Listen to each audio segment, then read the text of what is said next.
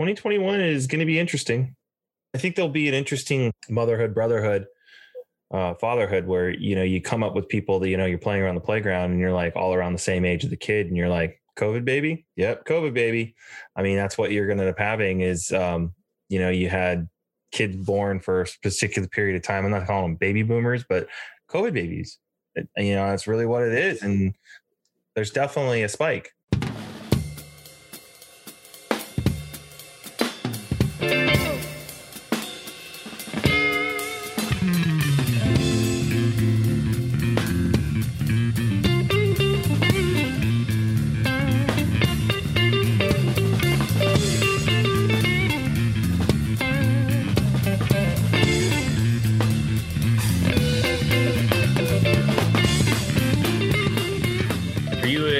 Mac guy or an IBM guy? Well, you said you had Windows, so you must be an IBM guy. I was thinking about getting a Mac because GarageBand has all of the editing capability that I need to make this a super awesome self-contained unit. Because right now I'm kind of bouncing between softwares. Jay, what about you? I'm running on a Tower IBM or a PC. I only use PCs. I don't have anything with the Fruit. I recently just got a new Surface laptop from work. And so I'm getting used to that and kind of the new op systems that Windows has now. It's kind of interesting. Is it like I went from running on literally 07 Windows, which I literally call Vista. And now I'm running on this new like Surface Pro. And it's like, it takes a little getting used to the way it's systematically laid out. And I think that's just true by anything that has changed. We are human. We do not like change. We want things always to be the same because we're comfortable in that setting. And these new PCs are, they're light. It's lightning fast. It's much, much better, but it is definitely a learning curve to figure out like your Edge and your team and then, Internet Explorer. And like, obviously with my, institution, it's like everything's on lockdown, so it's like I can't download this or grab this, or that's why this call cannot be on those computers at all. I'm on my county computer at the moment. Ronan was using our personal laptop to do school so we could have dual monitors, and he spilled a full cup of water onto the keyboard, and we actually just had a tech out today to see if he can fix it. Needs a new motherboard. It's going to run us about $800 to fix this computer, but it's about $1,000 to replace the new one. So, children. Yeah, you're up a creek without a paddle on that one. You just might as well get a new one. I mean, that's how technology is these days. Like it's like you break an Apple Watch, makes no sense to go and get the glass fixed on the watch because for $50 more you get a brand new one. Like, what's the point? Yeah, just an example. But we only bought that computer like 4 months ago, so there isn't really a new version for us to get. Well, then hopefully you got a warranty, maybe? Costco. Yeah, you're out of 90 days, man. Even worse. Exactly. God. We're just going to fix it and call it a day. But you really have to be careful with children around technology. Yeah, that's are kids that destructive? Advice. So, like, have you found that? I mean, obviously, like, their damn toys are 10 times cost more. I mean, can you imagine when we were kids and you had like your Transformer in front of you and you'd like take it, and if you threw it at your friend across the street, you'd knock the kid out cold because the thing was made out of metal, no plastic. Now you got toys and all these electronic stuff, and it's like, well, one, it's made out of plastic. You throw it at them, it just bounce right off. It's not a big deal. But dude, like, you look at like the cost of entertaining children, damn, is it expensive? Like, it's learning this, or it's got, this soothing sound. I don't know. It's crazy. It's just crazy to me. You don't need a bottle warmer. Yeah. Don't get a bottle warmer. It's a waste of money. I heard that. All of that shit is a racket. The kid will have more fun with the box. Yeah. It's true, right? Think about the kid as a cat. What would a cat enjoy? And that's what a kid would enjoy. That's not bad. That's why I don't hang out with goats anymore. Yeah, okay. We didn't touch on that last time. You got to tell the goat story. Which goat story? The 3-legged goat in Haiti. I just cut last episode. Yeah. The bad part is there's multiple goat stories. The three-legged goat, that thing was surprisingly at the beginning, and when you come to the end, stop. So we were, so you showed off your t-shirts earlier. I'm wearing my Blue Collar Missions shirt. This is good for you. Nice. My nonprofit that we have going. It's been pretty quiet since COVID happened because frankly, there's nowhere that we can go that we can do any work safely. But when we get going again, I would love to go to Haiti with both of you and show you how the Haitians live and do some work. Shout out to the good works. There's also a Blue Collar Mission up in Colorado. Yeah. Okay. There's another Blue Collar Mission. So I found them actually. I saw a guy riding a motorcycle with Blue Collar Missions on his back right after we registered this organization as a nonprofit. And I was like, wait a minute, who's this guy? My idea. Yeah, but it's amazing. You get a different perspective on the world when you're dealing with people who have nothing and appreciate the little things. You've seen it on your trip around the world, but it's they're over the world if you give them a pair of flip-flops. Just to talk to them. Hold a conversation, to show interest. That is something that they don't get. And I think the truth is that like a conversation can be worth a lot more than something is too, because it's a given, it's a piece of worth. It's a conversation so that they can actually learn culture as well as language, and so they can carry that kind of teachings to the future. It's all positive. And so it's always just taking the time to do so and not just brush it aside. Most amazing experience I've ever had in my life was going over to Haiti and working, and it's not the type of work where you go over with a church group and you paint the side of a building and you go and you hang out with some orphans and you feel good about yourself and you go home the next day. We were actually there and we were doing dangerous work to improve the lives of the people who live there on a daily basis after we left. In country, is very rewarding. In country, traveling through markets where people look at you with hate and disgust because you have a different color of skin. It gave me a different perspective on what minorities must deal with here in the United States. As 10% of the population is African American, and they travel through the streets and get looked at differently because of the color of their skin. So, and their passports say black. Yeah. That was something I learned in school. Is even if you have white skin, if you're from Haiti, your Haitian passport says you are black, and that is by rule. Yeah, and it's left over from the French. That's from the French. Yeah, that's Haitian passports list race as black, regardless of your skin color. Haiti is still paying off the Haitian Revolution from 1788 to the French. Which is dumb. To this day. France, I think, has enough money that they could just be like, all right, you're forgiven. And Haiti's still paying it off. And that's one of the reasons why Haiti is so poor.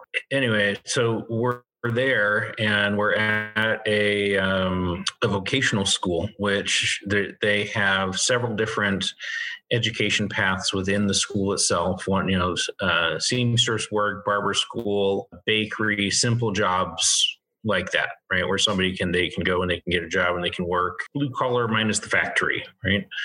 A trade, if you will. Everywhere in Haiti also has farm animals. And so we are walking around this property and we come across the goats. And all of a sudden there is a goat who is very aggressive and it's angry. You can tell by this thing's eyes that it's filled with hatred. And then the next thing you notice, it has 3 legs. And it starts chasing us, and you think to try to get away from it. Well, I'm just going to, change direction here real quick. That thing changes direction before you could. It was incredibly nimble. It was vicious. It was a vicious 3-legged goat. But eventually we got away. We hid in the shed. Is it gone? Is the goat gone? Is the coast clear out there? It was pretty brutal. Can't trust that 3-legged goat. No. And I'm curious what happened to the other leg. I have eaten street goat, and I wonder if maybe that leg got lopped off and put in somebody's stew. And you look like somebody. That's right. You can imagine the goatees conversation, right? Hey, that's that guy. Yeah, I never saw any caves like that in India. I never came across that kind of, I think it was the truth was, I think you got sick and tired of the monkeys because they're so hostile and they're such thieves. And that's a lot in Thailand, but then also, they got a lot bigger when you're in India and they're all over the place. The cows in the streets don't really bother you. And they'll kick your ass. Yeah, they're shitbags, bro. Like they're just absolute ratty shitbags. That's what they are. They're not cute. They're not cuddly. They're shitbags. It was just bad. But I guess the cows that roam the streets in India are kind of some aggressive, some aren't. It's kind of weird. They're sacred. What do they have to be aggressive about? Cows, man. All I know is I could see that's a hamburger right there. Don't tell an Indian that though. Interesting perspective. Oh, of course not. No. How did you broach that conversation? What? You don't. The answer is cows are awesome. Great. Moving on. I was so happy when I finally got to Nairobi and I got a burger. I was like, oh, this is heaven. Nobody ever asked you about it. They never said, how could you eat cow? They are sacred animals. And you said, well, it's sacred is delicious. No, it's an interesting culture in India. Believe me, I was living on potato chips and cookies. I didn't give a crap. Let's pivot over to one of the other topics that we didn't get in the last episode. 3 top expectations for 2021. Oh, goodness. Whoa. That one's from you. 3 predictions for 2021. Yeah, that's just top expectations for 2021. Because obviously this year's the throwaway. 2020 is abjectly useless. So 2021 sees, at least at the moment, a new president for the United States. As of this recording, we're probably going to ditch the virus at some point in the spring, or probably by June or July. That's I think what you see is that cases will go up, continue to rise. We'll hit 200,000 in a daily case in the winter. But what will be found is, as we've seen, is treatments will improve.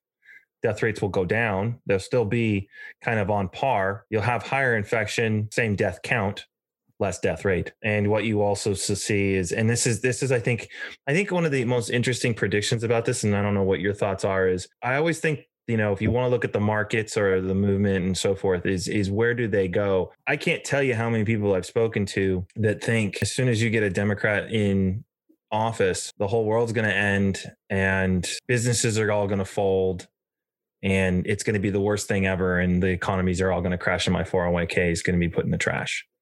And then you have the other side of it being like, you know what? Markets do market things. It makes no difference. In my book, like you're going to have a sense of checking in the economy, and what's going to happen is unemployment's going to change. And that's, I think once COVID gets out, you're going to see a bustling amount of capital wanting to be spent as people want to travel and move and so forth. So I would say that in my prediction on kind of banking on a vaccine or whatnot coming into the summer of next year, you'll have a pretty robust economy that'll be inherent, and it'll be a little bit of a grind to get out of the rut as companies kind of come back online. It's a question of what survives in the winter. There could be a lot more carnage. That's, I guess, my dreary way to look at it. I don't know. I have some thoughts on that, and I have received pushback on this from members of my own family. I don't think that politics has a very strong impact on the mid to long term view of the market anyway. I think what businesses want in general is businesses want stability because they have to budget every year. They have the same seasonal cycles based on the industry that they're in. And what they like is boring predictability. And so if you bring in a Democrat who, at least in terms of going back, I would say 120 years, I was doing a back of the envelope calculation on this. If you go back to the turn of the last century, minus Woodrow Wilson, every time there's a crisis, a Democratic president gets elected. Yeah. And I don't know why that is. I don't understand what makes the United States populace run to a Democratic president during these times of turmoil, other than when you start to crest into the sense of a bubble or a nice elevated economic scale, people realize that things are coming in. They want to keep it. They go with the rhetoric of the Republican Party, and then like it is not, the crash happens and they go, all right, well, let's go running back to a Democrat. But in terms of what we're seeing in 2021 as a prediction, I think that a guy that's been in Congress for 37 years, who's kind of got that guffaw smile to him, he's a known quantity. So if you're in business and you're worried about what the stakeholder value is for the next 2 or 3 quarters of your company, and you want to be able to make accurate predictions of the stability of the business, you want a boring president. You want somebody that doesn't legislate by tweet. You want somebody that really doesn't have a lot going on, because then that gives you the stability to plan and forecast out so far. Now, of course, once you have that stability, they're going to want lower taxes, less regulation, things that will make them money in the long term. But in the short term, what they're going to look for is stability. So in terms of 3 months from now, the next president better figure out how to get people off the street and back to work, because even the concept of protest, whether it's peaceful or not, makes businesses nervous. Because the next thing you know, a brick comes out of the crowd and breaks a window, and somebody's got to pay for that. So I don't necessarily think that one party or the other owns the right to the stock market, just the same as one party doesn't own the right to patriotism, for example. So I disagree with the concept of my 401k being high because of the Donald. I think the market is what it is. Demographic trends are what they are. And I think that from monetary policy of the Federal Reserve and some other economic factors and network effects, you were going to have a surge in market activity anyway. Now, with something that you were talking about, Jay, last time we talked, is earnings balance sheets are going to be a bit lopsided because you no longer have the weight of previous taxes. But it's kind of like what you said, within 1 or 2 cycles, that's all going to disappear and they're going to go back to the way things were. So at some point, you're back to futures speculation. So the market is the market, and I don't think it matters. It'll balance itself. And you got a president that comes in for 4 years. Yeah. I don't think it matters. Whoever's in office is not going to influence the market in the long term. So you're not going to push through drastic measures that are going to change things that you won't be able to see coming. There are no surprises in the long-term effects of the market. It's only policy. The only problem is policy dictates what you can and what you can't do. And so I think that's what we've seen in the last 4 years is there's been policy that has done deregulation. It's done tax reform. And what that has been is very pro-business. And so I'm not saying get rid of those things, but what I am saying is I think there's an imbalance a little bit, and there's going to be a kind of going back a little bit the other way. I don't know if the impact is going to be so severe that you're going to see less pro-business. I think no matter how you look at it, there's a factor out there we don't even know, and that's what the next stimulus bill will be, and how, to your point, to keeping people in houses. Zig? Well, it's the economy is broader than just that of the United States. Everything's intertwined. We go as China goes at this point. And there's no amount of regulation or deregulation in the United States that is going to control what it is that China does or their output, right? I could actually make the argument that deregulation is bad long-term for the economy. Just like with a child, if you don't put some sort of structure around what that child can do, that child's going to run rampant and eventually ruin itself. The same thing is with the economy. The concept that an economy is self-regulating is a farce. Eventually, a company becomes too big to be regulated. And that's where antitrust comes in, but look at Amazon. There is no level of regulation that could possibly be put on Amazon at this point in time to keep Amazon from doing what Amazon wants to do. Same with Microsoft, same with several other companies who are just purely that big. The banking industry, there are a handful of banks that are simply bigger than the rest. It's a misnomer to talk about regulation in broad terms, because you want to provide some level of, even a playing field. I mean, even the octagon has a boundary. So you need to contain for-profit companies, because their number one charge is growth. And left unchecked, they will grow to the point of unsustainability. Now, I would have pointed to something the likes of Google or even Facebook in terms of what happens when a company has unchecked growth. Amazon has negative effects in terms of economic stability, but there is still benefit to the consumer. Mm-hmm. You don't hear stories of people using Amazon and then killing themselves.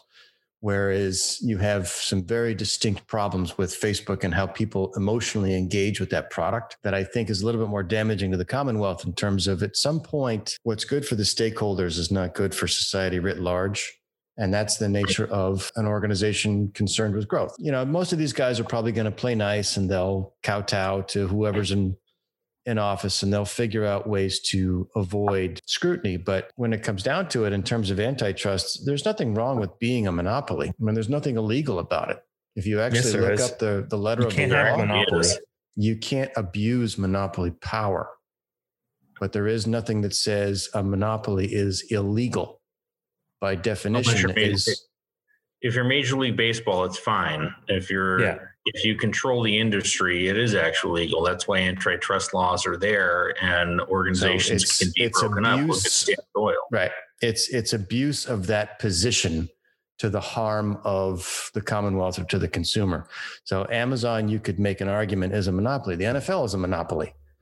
Mm-hmm. But until you get to the point of where that power is used to manipulate markets, and there's some kind of element of malfeasance involved in the Sherman Antitrust Act. But being a monopoly by itself is not illegal. It's what you do with that monopoly power. So you got a really good case against Google. Monopolies make sense, right? Look at the power company. It doesn't necessarily make sense to have multiple power companies in the same area trying to install their own power lines. Right? Yeah, but they're regulated. So it's public utilities. Exactly. They are regulated. I would like a little more competition. It's like insurance companies. I would look at it this way. Look at an insurance company. It's still regulated too. And there's multiple insurance companies that are out there, but they're regulated in what they can charge and so forth for, premiums and underwritings and so forth. So but with insurance companies, you don't have the physical infrastructure that you have to have with running cables everywhere. You just have paper. Right. You just have paper. So it's different, right? So in most cities, you end up with one or two different power companies. You end up with one or two cable companies. And then, of course, you have DirecTV, who is satellite based, and a couple others that are satellite based. Dish. But for the most part, from a utility perspective, utilities are a monopoly that are accepted because of convenience and rationality. Right? It doesn't make a whole lot of sense to have multiple power plants. Just have one power plant. And that company is regulated, and their pricing is regulated, and they can't gouge. Mm-hmm. But you don't have those same regulations on different industries. So one of the issues with Amazon right now is they have such a purchasing power that they have the ability to set prices on a broader scale. And they have the ability to put local business out of business.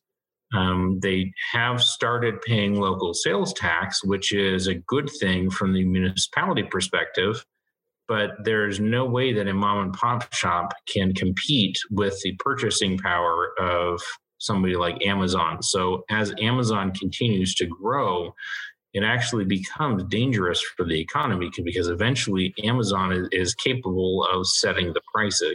Yeah, and they will continue to exhibit anti-competitive behavior, which is the bad part. If you own the rails and you compete on the rails, that is an abusive monopoly position. Right, and so eventually it's a problem, and I think we're going to see that. You talked about 2021. I think we're going to start to see that probably pick up pace over the course of the next decade, not necessarily in 2021. Mm-hmm. One of the things we were talking about when I was on city council was the decline of big box stores, JCPenney's going out of business, Sears, right? What are we going to do with all of these giant buildings whose sole purpose was to display clothing or other goods?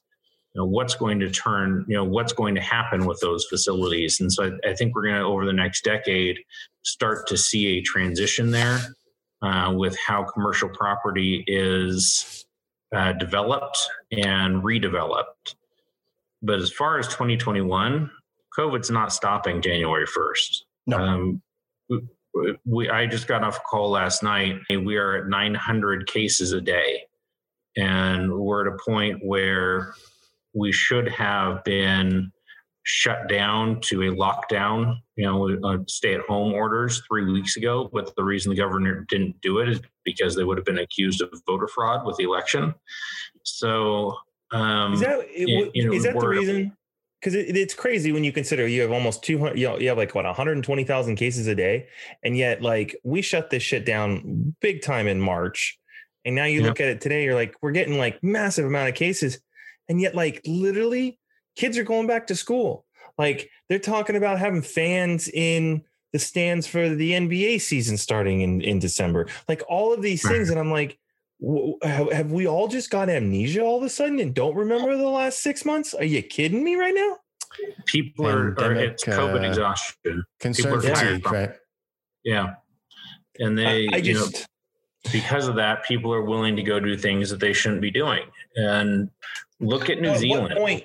What's the tipping point? Like, I guess if I just had to give you one prediction right now, what is the tipping point? I mean, are we looking at like Thanksgiving, all of a sudden families all get together because they just don't have that fatigue and I want my turkey and my stuffing. And then you got December and Christmas. Like what becomes the tipping point that people are just like, it overwhelms the hospitals. The cases are so big that you can't, the eating inside because it's too cold. Like, I guess like, where is the, I think you'll get back to overcapacity, and then you'll end up with those cold storage containers with bodies in them in New York. That it's pendulum. At some point, pendulum will swing. Yeah, I mean, the pendulum has to swing. You'll get to some point, I think, where people will start to realize that the ride isn't over yet. So I'm wondering if that's indicative of what's going to happen. Are people finally realizing? You go through Aristotle's 5 stages of death, right? Denial, anger, pain. Yes. Like, I think we're getting to the point of where it's like, all right, fuck it. This virus is here to stay. Yeah. Maybe you're getting to that level of acceptance where people are just going to go, yeah, all right, I won't see my family this year. We had planned a trip to go back and see my mom. I haven't seen my mom in a year because of COVID. I haven't seen the rest of my family in a year. And we had planned a trip to go back. And with the rising cases in the county, I called my mom and said, sorry, I care more about you. I want you alive than dead. I'm going to have to miss you for Thanksgiving. Yeah. Same story for me. Obviously my story is a little bit isolated in the sense that we are isolated because we'll do whatever we can to stay at home and not do as little as possible in contacting. Protect the baby, 100%. Yeah. Yeah.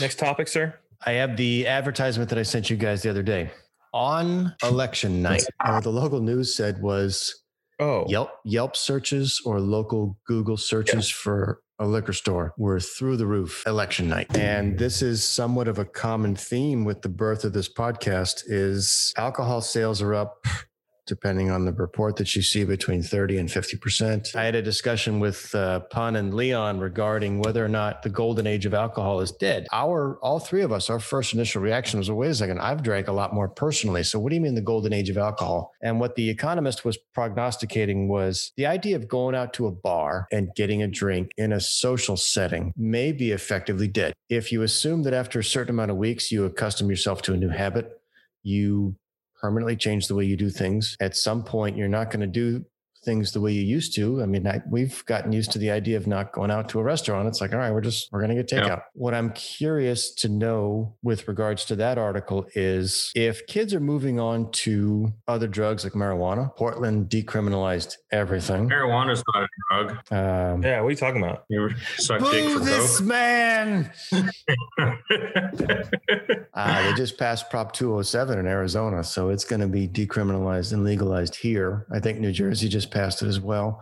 So what you find is kids are finding alternatives for mind-altering experiences, but then there's another entire cohort of the new generation coming in that doesn't want any alcohol at all. Mm-hmm. There are virgin cocktail parties of kids that just want to have the experience of a little brown without the bite. Now, I don't know how I feel about that. I have kind of mixed feelings about virgin brown, but that seems to be a thing. But what I loved about the screenshot that I sent you guys is there are still some primal needs going back to old people in the nursing home we talked about in the last episode. People are going to satisfy those urges. So is 2021 going to find more 1977 New York blackout babies? Is 2021 going to see a boost in alcohol sales? I think consumption. Are we going to see these urges satisfied as a part of your prediction? Well, I guess I would break it down simply in that I think maybe some ways people are consuming the same amount of alcohol as they were, call it last year, than they were this year.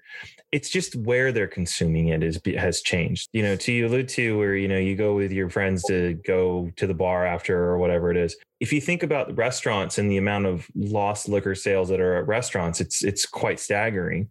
The bars where college kids would go, those aren't really open anymore. If they are, it's not nearly the same, but the house party maybe in college is still around, or there's still a fair bit about, as we've seen with the alcohol sales on what we call off-premise sales.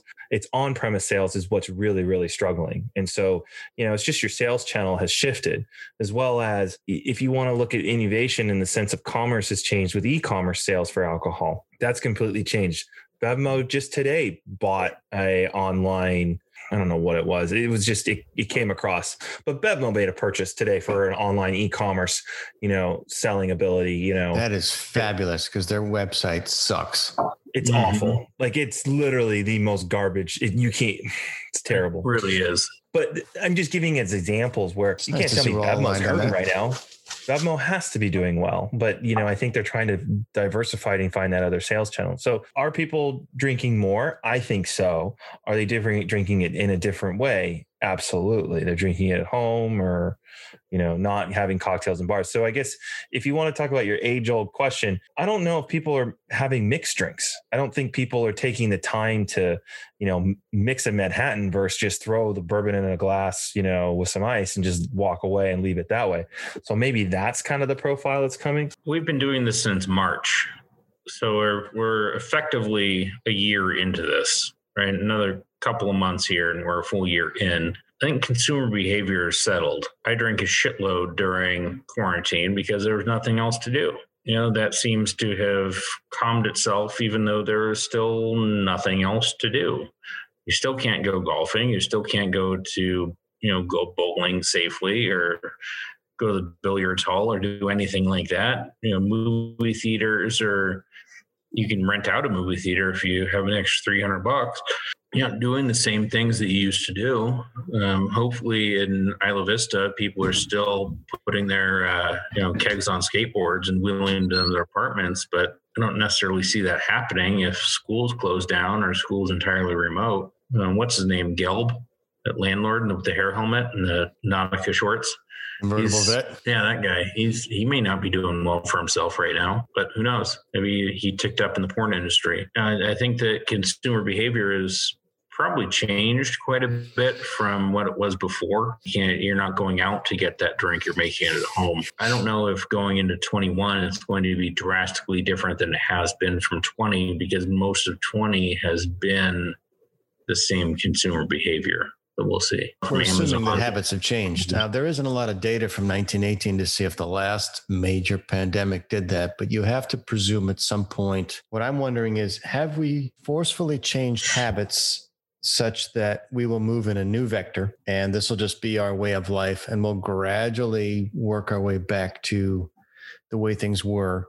Or once not that we're everybody, but well, I'm speaking just in terms of the Americans in this case, because there's other countries that have handled this completely differently. So it's difficult to get a apples to apples comparison, so to speak. And what I was going to say is that I didn't want to interrupt you, but not that Gene and I are everybody, but we do our groceries through delivery now. Most of what we do is through delivery. So there's this, there's almost this new delivery industry that is truly busting at the seams. It was there before, obviously, right, with Instacart and some of the other companies, but now the relevance of them has taken on a much more significant role. So we're doing that sort of thing. I know my mom barely goes out.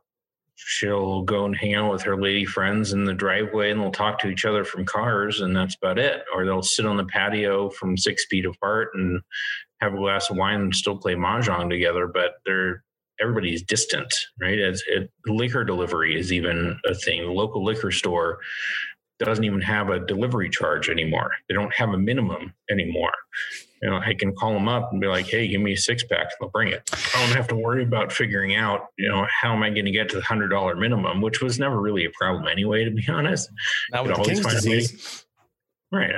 Absolutely. And I take medication to cover that now. So I don't even have to worry about that. I can drink all I want. There's behavior, as far as I can tell, has changed from a consumer perspective. And I don't know if it will go back. One of the things we're looking at from even a motor vehicle servicing perspective, we have put every single one of our services to renew or register your vehicle online. And very little walk-in servicing is actually needed. I've stood up a call center that rivals any call center in the entire world. And with the number of people and the phone calls that come into it based on our needed volume. And I don't know if we're ever going to get back to the point where it's in-person servicing. Everything now is done online. It's forced the transition to work from home. It's forced the transition to do online purchasing.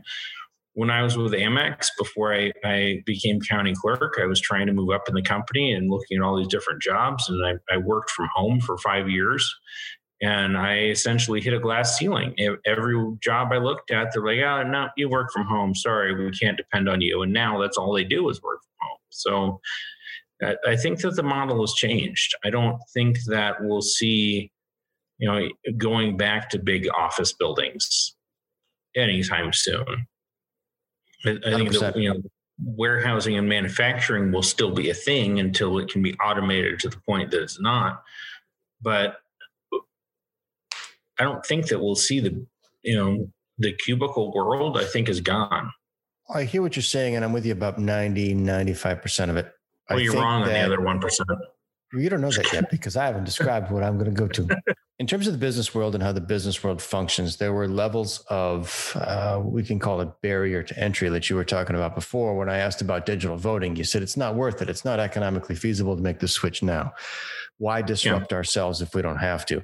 The pandemic disrupted and accelerated a number of things that were going to happen anyway. In terms of your mom's social distancing with the neighbors, the second she can go back to doing that, I bet you that's exactly what she's going to do.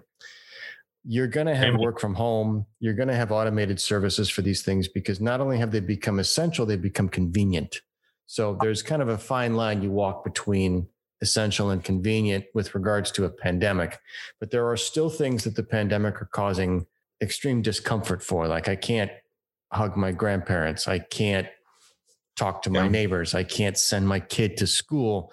Those are things I think if you were to flip that or at least rotate it and look at it from a certain angle, things that have caused convenience under the definition of necessity, I think those are going to stay. Work from home is convenient. Online shopping is convenient. But the question that I'm getting into is if you look at some of the financial reporting for GM, Ford, Fiat Chrysler. I'm not talking about Tesla because that's a story stock. Elon is an alien. Mm-hmm. GM posted record gains. Ford paid back a $15 billion loan and then some. And even Fiat Chrysler, whose CEO died this year or last year recently, Sergio Marchionne died recently. They've all seen amazing gains off of an awful second quarter. And I believe it's because at some point people said, all right, I got stimulus money or I got cash that was always on the sidelines. I want that new car. I'm going to go back to the way things were. And we've seen record auto sales from a motor vehicle perspective to the point where we're down 28% of our staffing due to COVID, whether the person is sick themselves or out because of quarantine. And on top of that, record sales are up by about 70%, at least here. So it's the impact has been tremendous. I don't know how long that's sustainable. I see it being a short-term thing because how long are people going to be buying new cars? You don't buy a new car every year. You buy a new car every 3 years, 3 to 4. And about the same cycle as a lease, right? But here's my question. Do you have a breakdown of the data of what cars were purchased? I guess I had had a lot of insight into this. What was found is while even the pandemic was going on and, no one was driving and everyone was supposed to be in lockdown at home, car sales were still up. It was like, how is this? Like, no one's buying cars. What it was is there's a lot of fleet cars that were being purchased, Hertz, Penske trucks, Ford trucks, things of that nature that were basically, things that were needed. And in this case, when you think about, like, I can't tell you, like, I know Amazon has purchased tremendous amount of trucks, as well as then you have, they're using Hertz, they're using a lot of the other stuff. So I'm just curious if you have the insight into what was the nature of those vehicles. I think definitely people have a lot of cash, and if they want to go buy a new car, the interest rates are low, and that totally makes sense that, there's an opportunity there for sales. But I think it's a balance. I don't have specifics on the type of vehicle. I can tell you we've seen a spike in corporate vehicles, commercial vehicles. Yeah. Which is interesting. And I have to wonder if it has to do with taxes at some level. Either you spend it or you lose it, right? It's a tax write-off. You purchase the new vehicle, trying to keep themselves afloat. It costs less to buy the vehicle and it does pay the taxes. Depreciation that goes up, it's non-cash. It's an investment. The CapEx was already there, that was needed.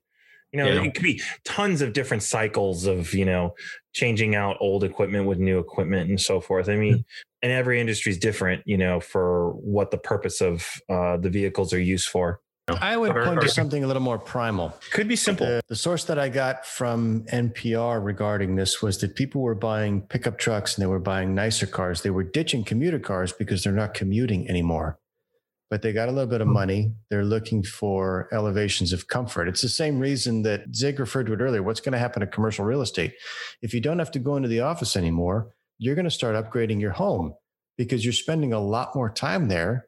And you're looking around and you're thinking to yourself, well, that rug sucks. We got to fix this. If I'm going to be stuck here, I'm going to make it nice. That is my wife right now. I want to get a nice chair. I want to get a nicer desk. All of my time. That's exactly not what's on happening. My house. No. Not on my house, but she's extremely busy on exactly what you're saying, where people are converting rooms into offices. They're moving things around, and they're also in home a lot more. And they're fixing things in their home. I think a lot of homes are also changing. I guess it's the concept, is the dining room really useful for dining, or is it better as secondary office, or, it's where the gym is now, or whatever the case may be. I think it's a reprioritizing the home for its overall function. I'm sitting at the dining room table right now. I mean, look, we have 4 kids doing homeschool, right? Yes. When I work from home, there's 5 of us. We've had to upgrade the internet, get a new modem, get a new router, increase everything. We've had to buy the kids all desks. They didn't need desks before because they didn't have a purpose for them. So there's certainly been some furniture changes around here. Yeah. And repurposing of furniture that's currently existing. I mean, we still eat at this table. If it was dinner time, I wouldn't be sitting here, but I work from home 50% of the time. So I'm either sitting here at the table, I'm sitting at the kitchen island, or I'm in my room in a chair, with my laptop on my lap. So you don't have an office anymore? No, we sold that house. Yeah. And now that we sold that house, I wish we still had that house, but we don't. There's something nice about having, 8 bedrooms and 5 bathrooms. Ooh, I think it was huge, dude. But there's a whole lot of carpet and space to clean. That house is so big, I can't imagine cleaning it. So there's a certain school of thought that says that there are going to be businesses that thrive during this environment, whether it's temporary or not. Yes. The economy will have winners and losers accordingly. So what I wonder is, I agree to a certain extent that behaviors have permanently modified themselves. But I wonder if it's safe to say that some behaviors will evolve, not completely go away, just change. We as humans, we adapt. Yeah, I mean, back to that point, technology is going to drive change. Working from home has definitely promoted technology. And so the landscape of commercial real estate is definitely changing. just as an example, I mean, everyone's leaving San Francisco, Oakland, and Berkeley area, and they're all moving to the suburbs because they don't need to be there. And it's just going to continue to be perpetuated. I don't know what happens to all the commercial real estate. I know it's not valued as much. I think you'll see more conversions with it. It'll become, in this case, housing. Like, if you have an office building, there's no reason you can't take an office building and turn it into apartments. Repurposing floors is done all the time in commercial real estate space. If you want to make it into something else, you totally can at an investment. So there is that. I don't know what the big box stores, like, does the mall exist after all of this? I listen to Scott Galloway. He's my buddy. I got a man crush on him. He put forth a very interesting quandary on this. So you got Simon Properties, who's probably about to declare bankruptcy because they have nothing that they can do with those existing retail outlets. They have gigantic spaces, and the kids aren't going out because the kids all want to do it online. So if you got a phone, you can shop because everybody has an automated return policy. Thank you, Zappos. And you no longer have to worry about being stuck with something you bought online. So now you have all of these gigantic repositories of physical space. What he thinks, which I think is pretty genius from a certain perspective, is this now becomes the remaining last mile distribution warehousing. Because think of where a shopping mall is. It's next to a freeway. It's usually in the middle of a population center. You can build a big distribution warehouse out in Norco or over here on the West 303 on the west side of Phoenix because there's space. Where do you have space in a major metropolitan area? It's going to be that where they're going to tear down and warehouse, and they're just going to do concrete tilt up 2-3 story or something. But at the end of the day, though, you still like existing building is going to be torn down. It's not, you can't repurpose that space. It's got to go and be replaced with something else. You think so? So you have a tremendous amount of land that is pretty much centrally located, but you're going to have to tear it down and put something else, and it'll be a distribution center. But what if you have these dynamic high rises in the middle of the city that are no longer equitable for office building space? They have a freight elevator. Some of them have high enough ceilings that you could put racks in. I don't think it's the best use of space. Probably not. But probably not the best use, but like Price's View and basically boarding up the view just so you can put racks in against the wall doesn't make any sense. I just think of the SF real estate world. And that's the part I'm very curious about, because apparently all of your neighbors moved to Denver and voted in the election. Pretty much. I think people are moving places, Californians are moving to Bend in Arizona, as well as maybe people in, Oklahoma are moving to other areas too. So it's, I think it's always fascinating right now, currently what's happening, as we've been able to slowly see the vote come in, because we definitely know that Democrats voted by mail and Republicans showed up at the polls. So we got to see this nice, long, drawn out kind of, instead of a big giant slug about what happened. It seems to me that the popular vote is actually taking on some relevance, because as long as you have pockets of the popular vote, you can sway a state, and then the sway stays the electoral vote. Because I remember seeing something, I think it was Ian Bremmer. He's one of those guys that's on the Sunday morning talk shows. He goes on Fareed Zakaria and all those guys. He's a political scientist. He said something like 17 of the last 19 Supreme Court justices were appointed by a party that lost the last 6 of 7 popular votes. And he was saying something about the Supreme Court, but what I latched on to is the Republicans haven't won a popular vote in a long time. No.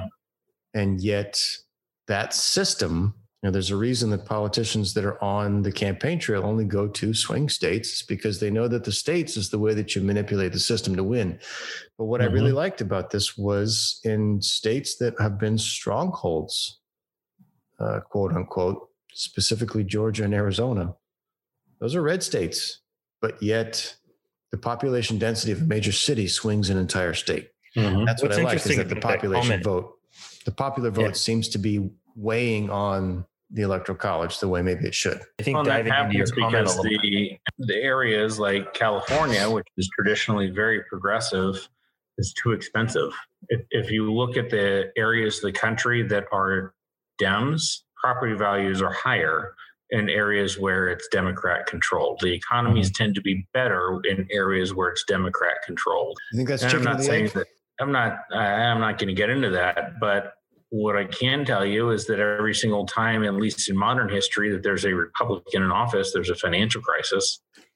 So, all right, boys, let's finish with our brown for the night. You switched over to wine, Zig. Why is that? Ran out of beer. How do you run out of beer? Travesty. So that's actually a broader answer than you probably expected. I'm glad I asked it.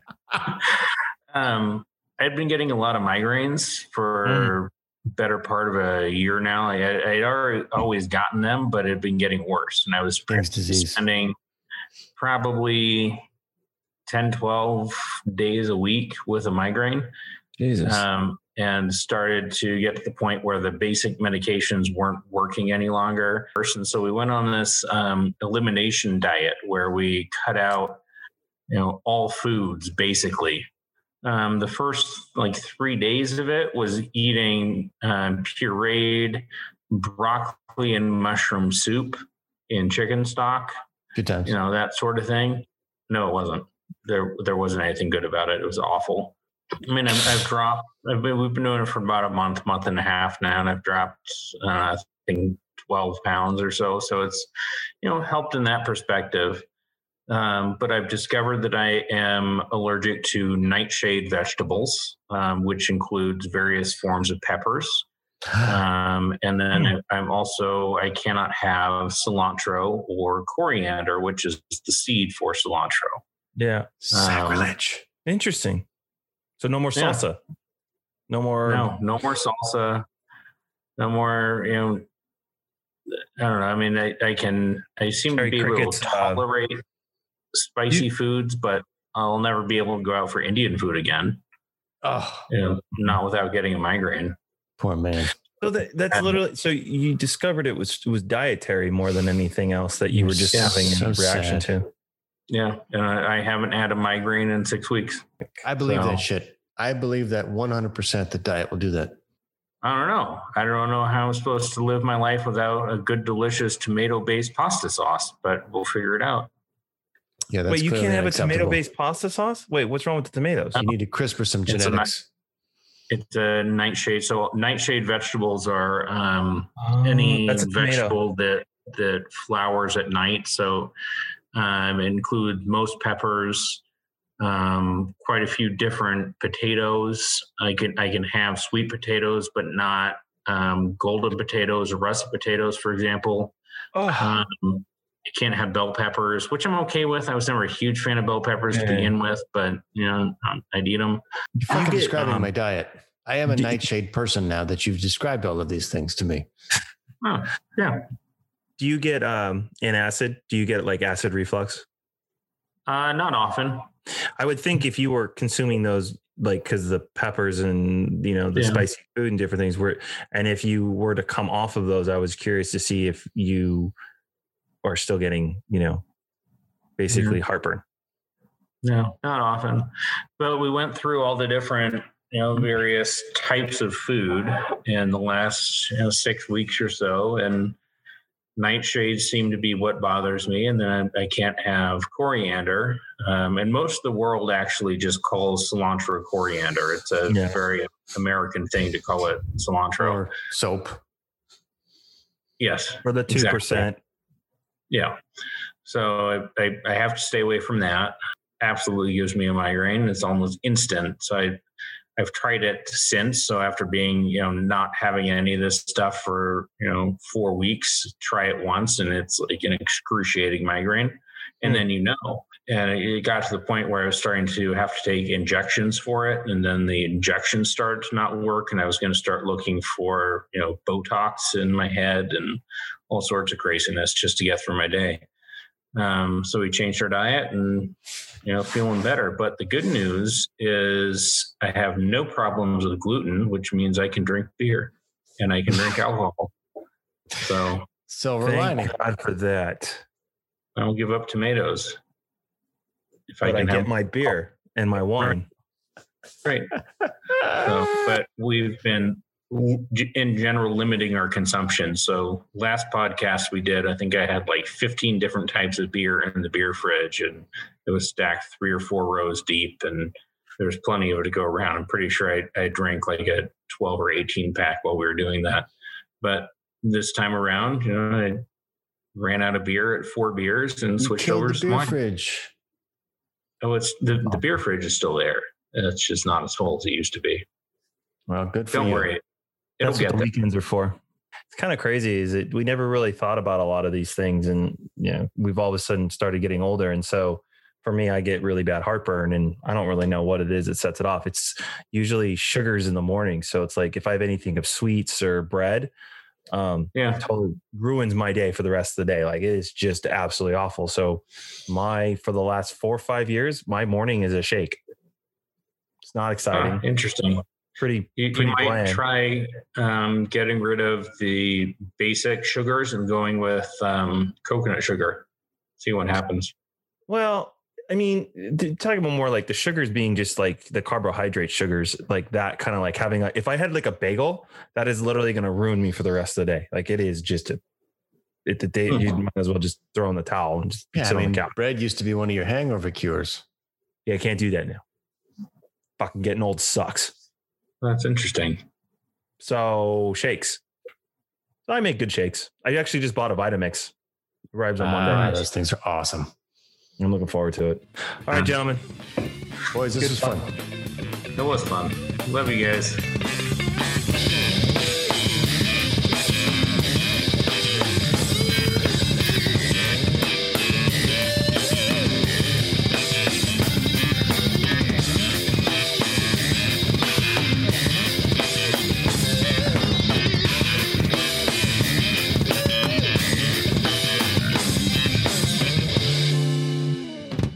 This place is dead anyway, man.